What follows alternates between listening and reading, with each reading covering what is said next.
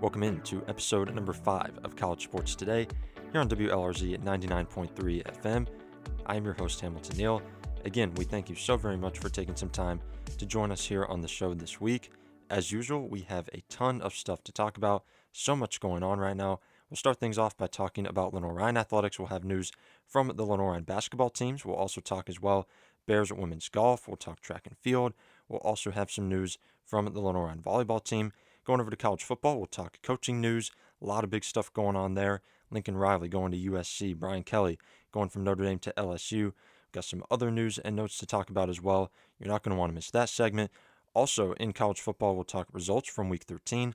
And we'll also talk about the conference championship schedule coming up for this weekend.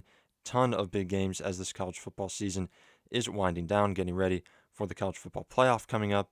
And we'll finish our show with college basketball. We'll talk men's scores from the 2021 ACC Big Ten Challenge. We'll also have news out of women's college basketball as 2 UConn Husky superstars have secured more name, image, and likeness deals.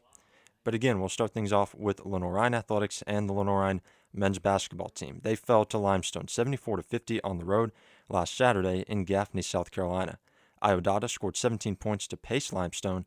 Ben Galler and Isaiah Owens added 16 and 15 points respectively. Sal Wilson led the Bears with 16 points. Nas Tyson and Kevin Kangu added 13 and 11 points each. Wednesday, the Bears took on Carson Newman and again fell by a score of 72-57. Thomas Bryant had a double-double of 14 points and 10 rebounds to lead Carson Newman. The Bears were led in scoring by reserve T.J. Nesmith, who posted 18 points off the bench. With those losses, LR falls to 3-4 overall and 2-2 in the South Atlantic Conference. The Lenoir-Rhyne women's basketball team fell to Limestone last Saturday afternoon, 72-70 on the road in Gaffney, South Carolina.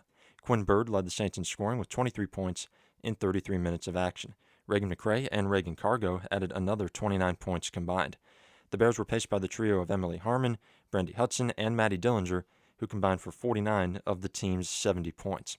Wednesday evening, LR fell to Carson Newman by a score of 80-65. Braylon Weichel led the Eagles' scoring effort with 23 points for the game. Carson Newman scored 42 points in the paint to only 26 for Lenoir-Rhyne. They were also outscored on the bench 28-9. Brandy Hudson scored 18 points and grabbed 7 rebounds to lead the Bears, who now fall to 2-4 overall and 1-3 in South Atlantic Conference play. Lenoir-Rhyne volleyball senior outside hitter Taylor Prahl has been named the American Volleyball Coaches Association Southeast Region Player of the Year. She's the first player in program history to earn that honor. Prahl and teammate Rachel Buick were first-team all-region selections. This award, as voted on by the coaches in the region, was announced earlier this week. The morning unveiling of the D2 CCA all-region team was voted on by the sports information directors in the region. The South Atlantic Conference indoor track and field preseason polls and runners to watch were released back on Thursday. The Lenoir-Rhyne women's team was picked 3rd in the league, and the men came in at 5th in the poll. On the women's side, Queens topped the poll with 8 first-place votes. Queens and Wingate split the first-place votes on the men's side with 6 apiece. The conference also names athletes to watch for each team. For the LR women, cross-country All-American Janet Quambai, sprinter Jordan Sheely, and thrower Becky Roche earned preseason recognition. For the men, returning All-American Jacob Wadsworth and all-region performers Marlon Davis and Ellis Horton were named to the preseason team. The Bears open the 2021-22 indoor season this upcoming weekend at the Bast Kreger Invitational in Salem, Virginia, and the Visit Winston-Salem College Kickoff at JDL Fast Track. And the Lenoir-Rhyne women's golf team has been ranked number 22 in the WGCA National Poll. Earlier this fall, the Bears came in at number 20 in the GolfStat National Poll. The Bears finished up a strong fall season with a 3rd-place finish at the Flagler Fall Slam. In that tournament, the Bears finished just 6 shots behind number 2 Limestone, who advanced to the NCAA quarterfinals in the spring. LR also finished 3 shots behind number 7 Anderson and beat former number 20 Carson Newman by 23 shots. LR had 3 top 3 finishes out of 5 events in the fall season, including the 3rd-place finish at Flagler, a 3rd-place finish at the SAC Preview, and a 2nd-place finish at the Patsy Randleman Invitational. The Bears opened the spring season in Florida on February 14th at the LMU Spring Kickoff in St. Augustine. Again, a lot going on right now here at Lenoir-Rhyne.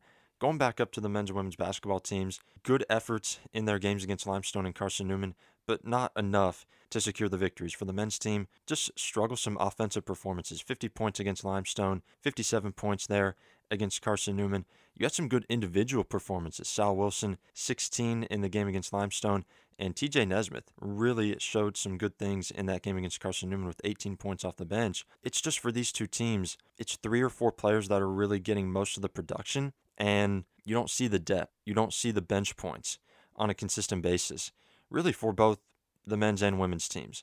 Here with the men's squad, we know what we're going to get from Nas Tyson and Kevin Kangu and Jalen Johnson. Sal Wilson has been very consistent from game to game. If we can see TJ Nesmith continue to play this way, continue to step up and produce points, that's going to be huge for this squad because overall, they don't have as much depth. And Coach Sullivan doesn't play a ton of guys right now, so you get those 2-3 guys off the bench that can add a little bit, that can add 10 or 12 points and be glue guys for them and just add a little bit of punch there.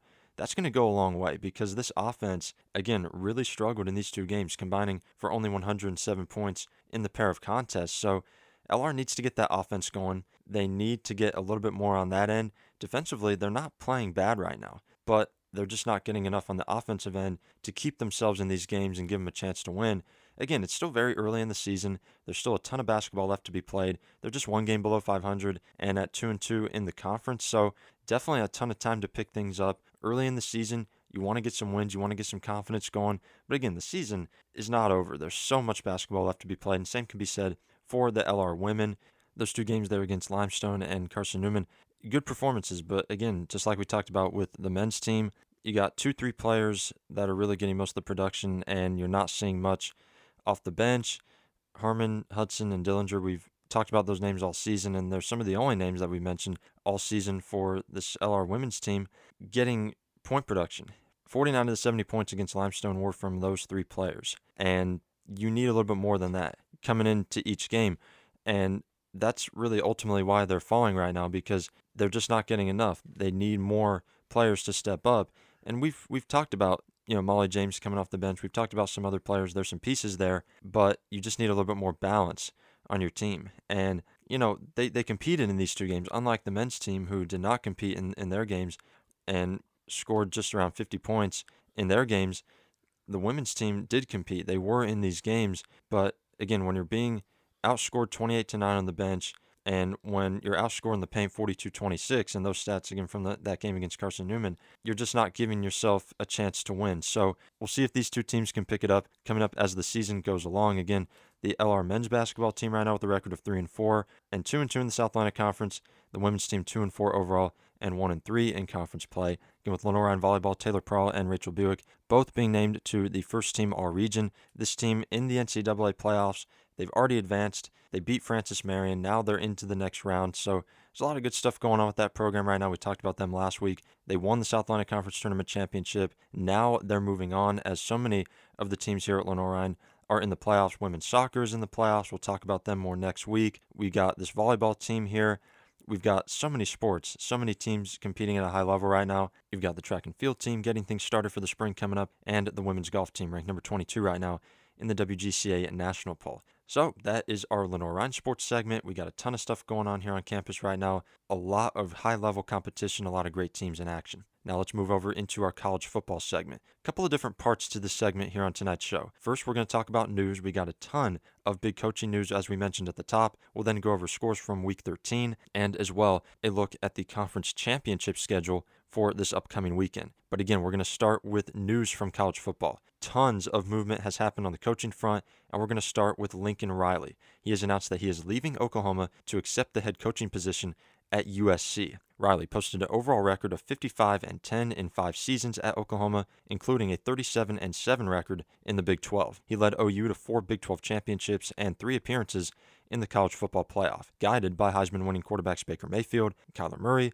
plus Heisman runner-up Jalen Hurts. His contract is reportedly in the $110 million range with a $1 million bonus. USC is reportedly buying both of his homes in Norman for $500,000 over asking. They're buying a $6 million home for him in Los Angeles and allowing unlimited use of a private jet 24/7 for him and his family. Decommitting from Oklahoma since Riley's departure are 2022 four-star linebacker Kobe McKenzie, 2022 four-star defensive lineman Derek Moore, 2022 four-star offensive lineman Demetrius Hunter, 2023 five-star quarterback Malachi Nelson, 2023 five-star wide receiver Brandon Inniss, and 2023 four-star running back Treyon Webb. Possible candidates to replace Riley include Tennessee head coach Josh Heupel, Oregon State head coach Mario Cristobal, Clemson defensive coordinator Brent Venables, Ole Miss head coach Lane Kiffin, and Iowa State head coach Matt Campbell. This is one of the biggest coaching moves that we've seen in college football in quite some time. When you look at what Lincoln Riley accomplished at Oklahoma and all of the things that he did with all those great quarterbacks, Baker Mayfield, Kyler Murray, Jalen Hurts, reeling in tons of top-ranked recruiting classes, going to the college football playoff time after time, a lot of people ask that question of why. Why is Lincoln Riley leaving such a good thing at Oklahoma and now going to USC? Well, there's a lot of evident reasons why. He cited the fact that he wanted a new challenge. He had done a lot of great things at Oklahoma, but was just looking for a new opportunity, an opportunity that would challenge him, right? Going into USC and taking that head coaching position, it's one of the biggest jobs in sports.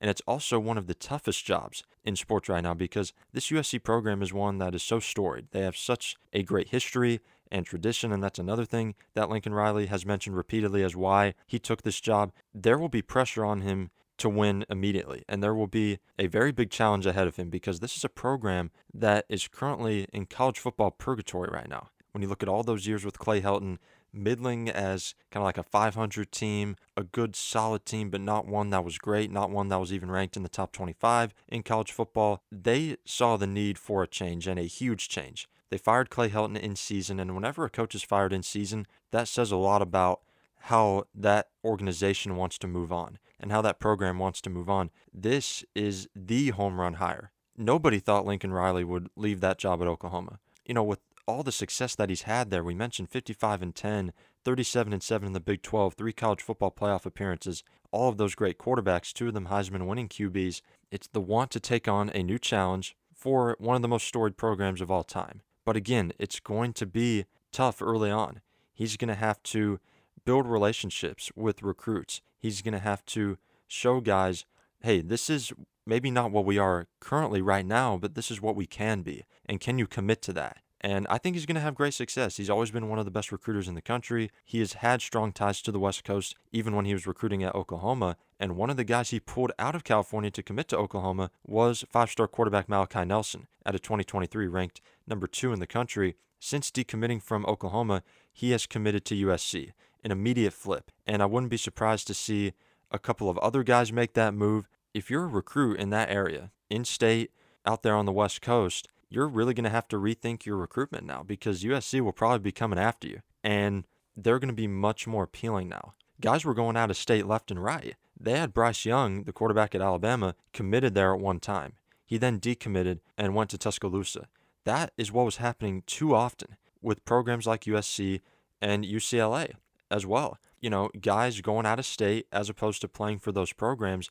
Once Lincoln Riley establishes a culture there and establishes his coaching staff and shows those recruits what his vision is and what they can be, that's what's going to continue to happen. But I think he's going to have really good success. Again, like I said, always been one of the best recruiters in the country, and a lot of players I think are really going to be attracted to this program now, and they are banking on him providing results for them. You look at all the things that they're doing. They're buying the $6 million home. They're giving him a private jet, 24/7 use for him and his family. The contract, $110 million with a $1 million bonus. They're going all out to get this program back to the top of college football. And if there is a guy to make that happen, I think it is Lincoln Riley. And again, he's leaving Oklahoma to accept the head coaching position at USC. Another huge coaching move is with Brian Kelly. He has announced that he is leaving Notre Dame to accept the head coaching position at LSU. In 12 seasons with the Fighting Irish, he posted a record of 113-40 overall. 7 of those 10 seasons, Notre Dame won 10 or more games,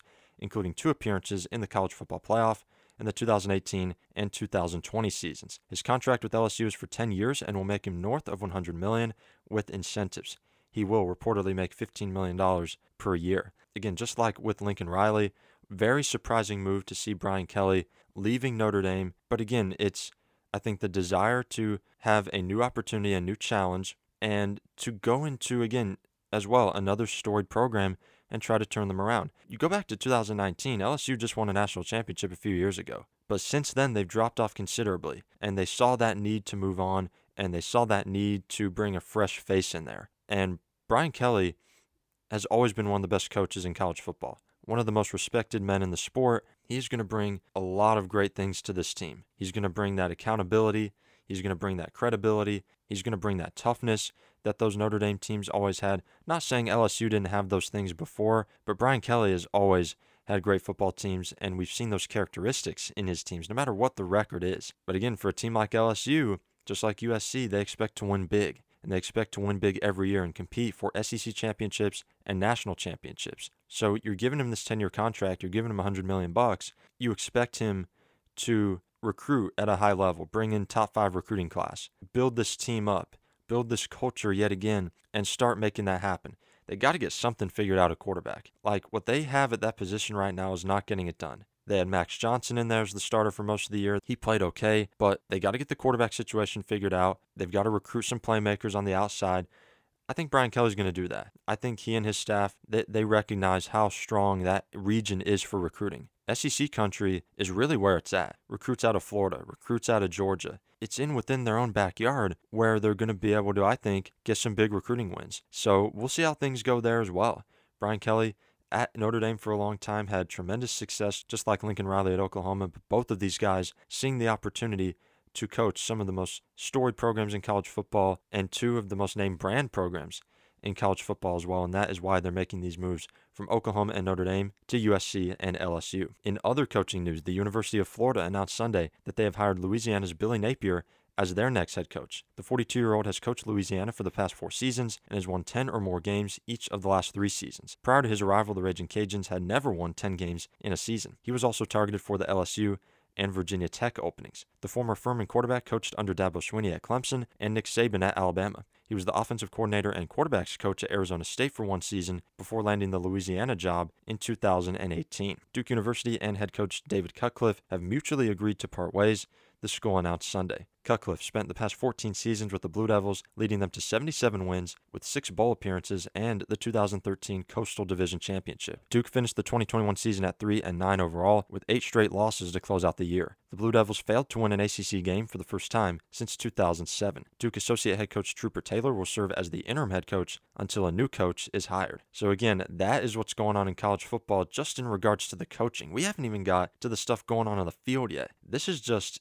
when you're looking at coaching. Lincoln Riley, Brian Kelly making huge moves. I think Florida did a great job with their hire as well in Billy Napier, one of the great offensive coaches in the country, and coaching a very good Louisiana program. He took that program and built it from the ground up. His other stops, as we mentioned, at Clemson, Alabama, Arizona State, his resume speaks for itself. Again, just like with LSU, despite recent success, there was kind of a stale feeling within that program with Dan Mullen, and they saw that need to move on, especially after the way that they played this season. They need someone to come in and re-energize things. Billy Napier, I think, is going to be that guy to get the job done. Again, just like at those other 2 programs, USC and LSU, tons of expectations to win big, compete for championships, so there's a lot of pressure, but this guy has been a part of the coaching staffs at top-level programs like Clemson and Alabama, so he knows what it takes to win at the highest level of college football, and I think he's definitely going to do that here at Florida. And the end of an era at Duke with David Cutcliffe, again, just time to move on for both sides. Things were not good for Duke the past few seasons. We mentioned 8 straight losses to finish this season, 3 straight losing seasons as well. Things just weren't going too well there. Just time for a change there at Duke. We'll see who they bring in as their next head coach. Despite the lack of success the last couple of seasons for the Duke Blue Devils, David Cutcliffe, one of the most respected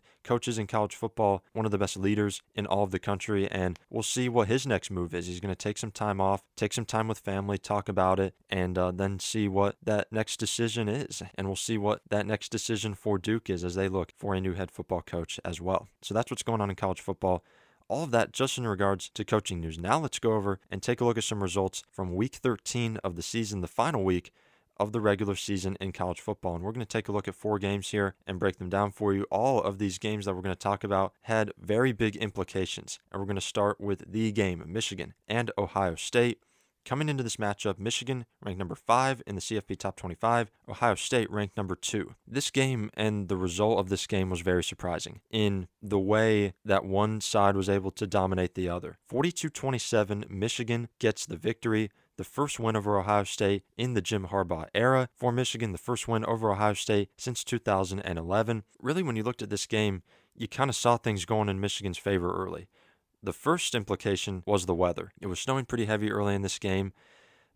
Going on the road with a packed crowd, over 100,000 people, that's a tough situation to go into. If you're a team like Ohio State, you got the crowd, then you got the weather, and the way that Michigan was able to dominate this game on the ground, that's really what propelled them to this win. 297 yards on the ground for the Wolverines compared to only 64 for Ohio State. Michigan is not a great passing team. Only 190 yards through the air, 159 of that from Cade McNamara, who went 13 of 19 on the game. They're never going to be a great passing team, but what they can do just as well as anybody in the country is run the football. And the guy that they fed consistently in this game was Hassan Haskins. 28 carries for 169 yards and 5 touchdowns. Blake Corum, 6 carries, 87 yards as well. Again, just a dominant performance from this Michigan offense, not passing the football, but running the football. And in the cold weather in December, when you're playing in these big games, that's what you got to do. You got to be able to bring it consistently. You got to be able to control the game and control the clock in that way.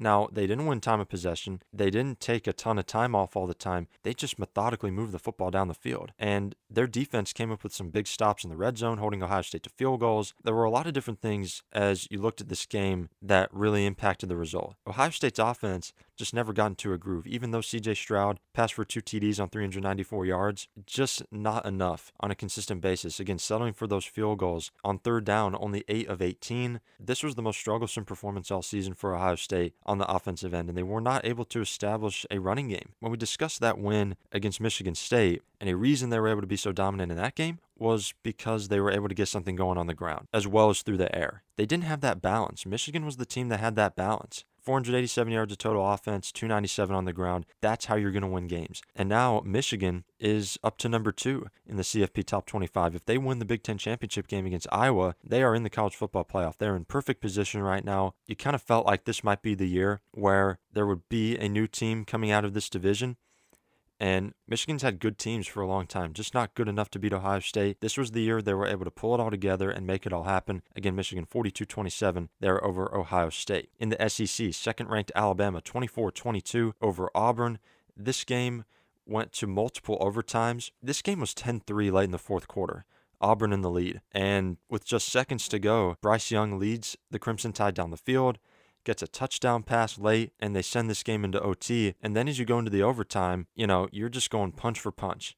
And early on, that's how it was. Both teams scoring. And then when it got to the 2-point plays, Alabama was able to execute. Auburn was not. Auburn was playing with their backup quarterback in TJ Finley, the transfer from LSU. Played admirably in this game, 17 of 26, 137 yards and 2 touchdowns. But that lack of balance, very evident for this Auburn offense, only 22 yards on the ground. Alabama didn't play much better on the ground, only 71 yards rushing, 317 yards through the air. Bryce Young, 25 of 51 passing, 2 TDs. Definitely not his best game, but what you love to see is the moxie, and what you love to see is the determination and the push and the drive to, even when you're not having your best game, which he has rarely struggled this season, to put it all together and to make it happen. Coming in, Alabama could not afford a second loss. They had already clinched the SEC West, but if they dropped a second game to an average Auburn team, they would have been out of the college football playoff mix. They are squarely in the mix right now. They dropped one spot this week to number 3 in the poll. If they are to win that game against Georgia, they're absolutely in. And even if they lose in a close game, there's still a good chance that they will make it to the college football playoff. Again, I've made clear what my opinion is on a 2-loss team that's not a conference champion being even considered for the college football playoff, but that's another conversation for another show. Again, the most important thing for Alabama is that they got that win and they're still in the mix for the CFP, defeating Auburn 24-22. Georgia up next in the SEC championship game. Going over to Bedlam, Oklahoma State, and Oklahoma. Number 7 Cowboys, number 10 Sooners, 37-33. Oklahoma State with the win. Again, just like Michigan, coming through and defeating that rival team that they couldn't quite get over in past years. Wild game throughout, especially late. Very good performance from Oklahoma State offensively. Spencer Sanders, kind of up and down in this game, 19-30, 214 yards, 1 touchdown, 2 interceptions. But he made the plays that he needed to make when he needed to make them. On the ground, they had 140 yards, striking a good balance, a good solid balance here in this game. They really locked down, especially in the second half. Caleb Williams, 20-39, 252 yards, 3 touchdowns. Nearly led them on a game-winning drive to get them this W. just missed on a few plays there late. Oklahoma State now is ranked 5th in the CFP Top 25 poll for this week. They are in the Big 12 championship game against Baylor. They're still on the outside looking in at number 5, but I believe that if they win this Big 12 championship game, if they beat Oklahoma and Baylor back-to-back, that they have a very, very good chance of jumping Cincinnati, even if Cincinnati beats Houston in the AAC title game and is undefeated, because what the committee looks at is resume and overall body of work, and Cincinnati doesn't have that body of work on an overall level, and I understand the fact that, they can't pick who they play in conference. They got the win against Notre Dame, and that's great. That's fine and good. But for Oklahoma State, if you get these 2 wins back-to-back and you are a one-loss team and a Big 12 champion, that is a extremely strong case to get into the college football playoff. And I know I'm very much changing my tune from last week when I said if Cincinnati's an undefeated conference champion that they should get in. It's just about overall body of work, okay? And Oklahoma State would have that if they are, again, to win the Big 12 championship game there against Baylor. And our final game from Week 13, number 24 Houston, 45-17 over UConn. Quarterback Clayton Tune went 21 of 30 passing for 301 yards and 4 touchdowns. The Cougars racked up 472 yards of total offense, 323 passing, 149 rushing, most of that coming from Alton McCaskill, 9 carries, 54 yards and 1 touchdown. Chandler Smith, 8 carries, 38 yards, and a score as well. 2 wide receivers went over 100 yards for Houston. Jake Herslow, 5 catches, 111 yards, and 1 touchdown. Jeremy Singleton, 5 catches, 100 yards, and a score as well. Houston is in the American Athletic Conference Championship game against number 4 Cincinnati. They have moved up 3 spots in the poll from last week, from number 24 to number 21. So that is a look at Week 13 in college football. Going over to Conference Championship Week this weekend, got a ton of really intriguing matchups, ton of great games to be played. In the ACC, we've got number 15 Pitt against number 16 Wake Forest. In the Big Ten, second-ranked Michigan taking on number 13 Iowa. It's a rematch in the Pac-12 Conference Championship game, number 10 Oregon and number 17 Utah. Those 2 teams played just a few weeks ago. Utah routing the Ducks there. In the SEC, number 1 Georgia, number 3 Alabama. In the Big 12, as we mentioned, Oklahoma State and Baylor squaring off. Cincinnati and Houston in the AAC. In the Mountain West Championship game, number 19 San Diego State takes on Utah State. And in the Sun Belt, number 24 Louisiana will take on Appalachian State. Billy Napier is coaching for Louisiana in that conference title game before he heads off to Florida. So that is a very big look at college football and what is going on throughout the country in regards to coaching, in regards to Week 13. A lot of very pivotal results that really made some things shake up. Conference championship games coming up. Lots and lots of stuff going on in the world of college football at this time. And we're going to wrap up our show now with college basketball. We'll talk men's and women's college basketball here in this segment tonight. We'll start with men's college basketball and the 2021 ACC Big Ten Challenge. This is one of the best interconference events that we have all season in college basketball. We got the SEC Big 12 Challenge. The Big East is now participating in events like this, but it's always the ACC Big Ten Challenge that really gets me the most excited, because these are 2 of the best conferences in college basketball with some of the best teams in the nation, and we had some really exciting games, some really big results. So let's get right into it. Starting with Monday, November 29th, 2 games. Iowa 75-74 over Virginia. Illinois 82-72 over Notre Dame. To Tuesday, November 30th, Minnesota edges out Pitt 54-53. Syracuse 112-110 over Indiana in double overtime. Purdue took down Florida State 93-65. Wake Forest down Northwestern 77-73. Number 1 Duke falls to Ohio State 71-66. Over to Wednesday, number 22 Michigan State 73-64 over Louisville.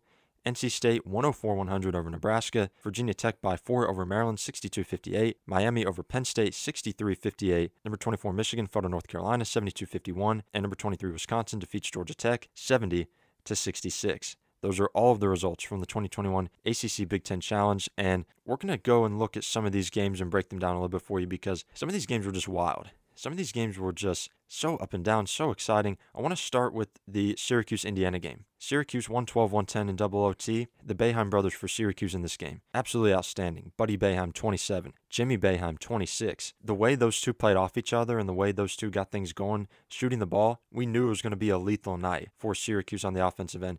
And Joe Girard is part of that mix as well. 22 points. He's one of the best shooters, not only on that team, but in the entire ACC. He's such a threat to knock down that shot from the outside. Jesse Edwards and Cole Swider, 17 and 14 as well for the Cuse. For Indiana, Trace Jackson-Davis was really the guy that carried them, as he has all season long, and as he's going to throughout the rest of this year. 31 points, 16 rebounds. One thing that hurt them in this game was 25 turnovers to only 12 for Syracuse. They started to get a little loose with the basketball there. It didn't really hurt them going down the stretch. They were in the game the whole way. Just too much Buddy Boeheim and Jimmy Boeheim, Joe Girard. That trio is going to be hard for anybody to stop. I don't care who Syracuse plays. Whoever is on that other side defensively is going to have their hands full. Purdue, number 2 team in the country right now. Really, really complete as well across the board. In this win against FSU, Jaden Ivey, 18. Brandon Newman at 13 points. Zach Edey, Isaiah Thompson at a 12 apiece. Sasha Stefanovic, 11 as well. We didn't even mention Trevion Williams in there. He was just outside double figures. You look at that core of players there. They're so experienced. They're so veteran across the board that any team they play, any game that they come into, they're going to have a chance to win because of those guys. They're so well coached by Matt Painter, and I think this is the year that they really make that push into the NCAA tournament where they compete for that national championship. And with Duke's loss to Ohio State, they will be the number 1 team in the country coming up next week. Going over to Duke, this game against Ohio State, really a trap game. That's how I looked at it coming in. Ohio State is a very good basketball team. Started the season in the preseason top 25. They have a lot of talent across the board, including E.J. Liddell, who in this game had 14 points and 14 rebounds. They got Cedric Russell as a transfer. Zed Key, sophomore, came up really huge for them in this game, actually led them in scoring with 20 points. Again, well-coached team, lots of talent, very similar to Purdue. This Ohio State team is really good, and they showed how good they are in this game. Down the stretch, when Ohio State was down by 4 or 5 points, they really showed a ton of toughness, a ton of resolve. They played great defense on Duke. They got an offensive foul on Paulo Banchero. They forced a couple errant shots by Trevor Keels, and they got what they needed in the last couple minutes. E.J. Liddell had a really critical face-up jumper. Cedric Russell got to the free throw line. They were drawing fouls. They just did everything they needed to do to win. And Duke was not as fundamental down the stretch. And we're seeing over the course of each game for Duke that they're so reliant on Wendell Moore and Paulo Banchero. 17 and 14 from both of them in this game. There are other guys that can step up and can produce for this team. It just hasn't happened on a consistent basis. And that's what I do fear for Duke going into the season. And as we continue to go through these games, is can they get Trevor Keels into double figures nightly? Can they get Jeremy Roach and Mark Williams to have those type of performances? If not, Duke is not going to be in a good position. They are one of the best teams in the country. They're one of the most talented. I get that, and I understand that. But if they're going to be so reliant on Moore and Banchero, and they're struggling to find offense from other guys, then games like this will come up again. So a lot of work to be done for Duke. Same can be said for Michigan. Really slumping right now. Since the start of the season, when they were ranked 4th in the nation, they've dropped 3 of their last 5, and they're now 4-3 on the season. And dominated by a North Carolina team who hasn't been great this season. They've been good, but they just haven't quite hit their stride. This could be the game that really sets them off. Caleb Love, 14 points to lead the way. Dawson Garcia and Armando Bacot added 11 apiece. There's a lot of talent on this North Carolina team, and they're very well coached by Hubert Davis. They just need to find that identity, what they're going to be as the season goes on. We knew what they were every year with Roy Williams.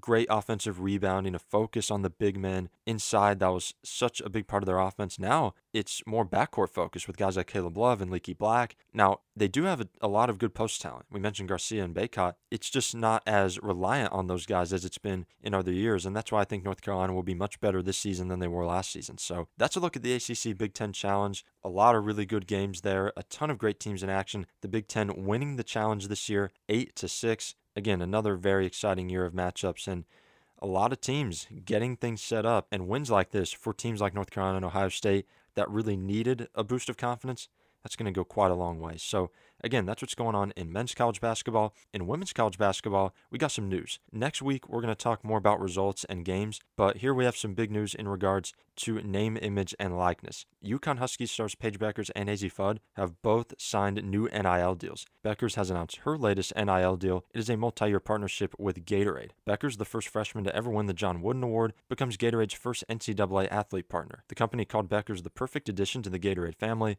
in a statement. Beckers' first NIL deal, also negotiated by a team of marketing agents at Wasserman and announced earlier this month, landed her a multi-year endorsement with sneaker marketplace StockX. Beckers is expected to be featured in national campaigns and community activations throughout the Huskies' current season. Fudd has announced she has agreed to a multi-year NIL deal with SC30 Incorporated, owned by Golden State Warriors superstar Stephen Curry. The unique and comprehensive partnership will focus on basketball, education, social impact, personal mentorship, brand development, and professional growth. Fudd has also secured deals with Chipotle and sports drink company BioSteel. She has also appeared in a commercial for TikTok. This is going to be a very, very interesting thing to see moving forward, again, in regards to what deals players can land and how all of that shapes out. This is a business now. These players are dealing with agents, they're dealing with people supervising. So the life of a college athlete now, definitely a lot different than it was. And overall, I think, again, a great thing for the sport. So Paige Bueckers, AZ Fudd, both out of UConn, announcing new name, image, and likeness deals. So that is all that we have for you on this episode of College Sports Today, our 5th installment. We thank you so much for joining us again here on the show tonight. We hope that you'll join us again coming up very soon. We'll have more shows coming. You're not going to want to miss it. Thank you for listening again tonight. We will be back next week. I'm Hamilton Neill signing off. I'll see you then.